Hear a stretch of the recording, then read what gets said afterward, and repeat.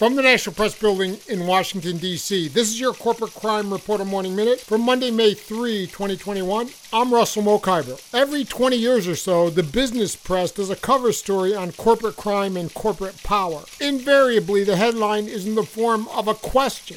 In December 1980, for example, the cover of Fortune magazine asked, "How lawless are big companies?"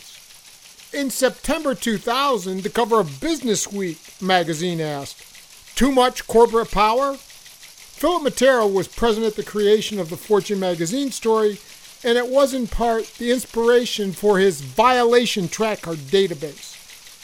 Violation Tracker, launched in 2015, is perhaps the most comprehensive free online database on corporate crime and law violations, with almost 500,000 civil and criminal cases resulting in fines totaling close to $700 billion. For the Corporate Crime Reporter, I'm Russell Mokhiber.